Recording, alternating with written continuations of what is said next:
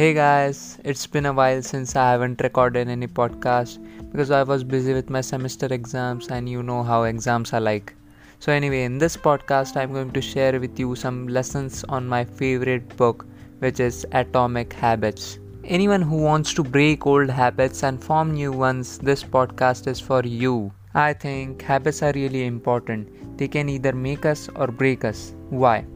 Because 90% of the things we do on a daily basis are run on an autopilot mode, and it is run mostly by our habits. For instance, do you scroll through Instagram consciously or with any conscious thought? No, right? You just open Instagram and start scrolling without any second thought. That's because you have formed that habit, just like any other habit. Now, what are atomic habits? Let's see with a small story. Let's say you want to participate in a marathon, but you are completely out of practice. In fact, you can't run a single mile. In this situation, form atomic habits. For instance, start eating some amount of healthy food.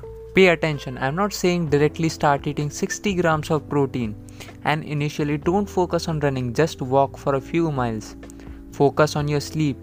These are the small factors which are gonna help you in the long run. Now, these tiny habits might seem trivial at first, but it really works.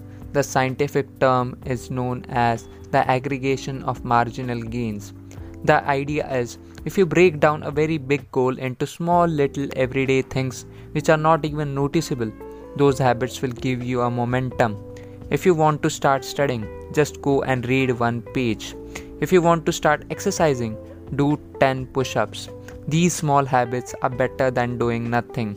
Here you are going from 0 to 1. Even if you try to improve your life by 1% every single day, that's gonna compound and give you insane results. That 1% change might seem insignificant at first, but gradually that determines the difference between who you are and who you could be.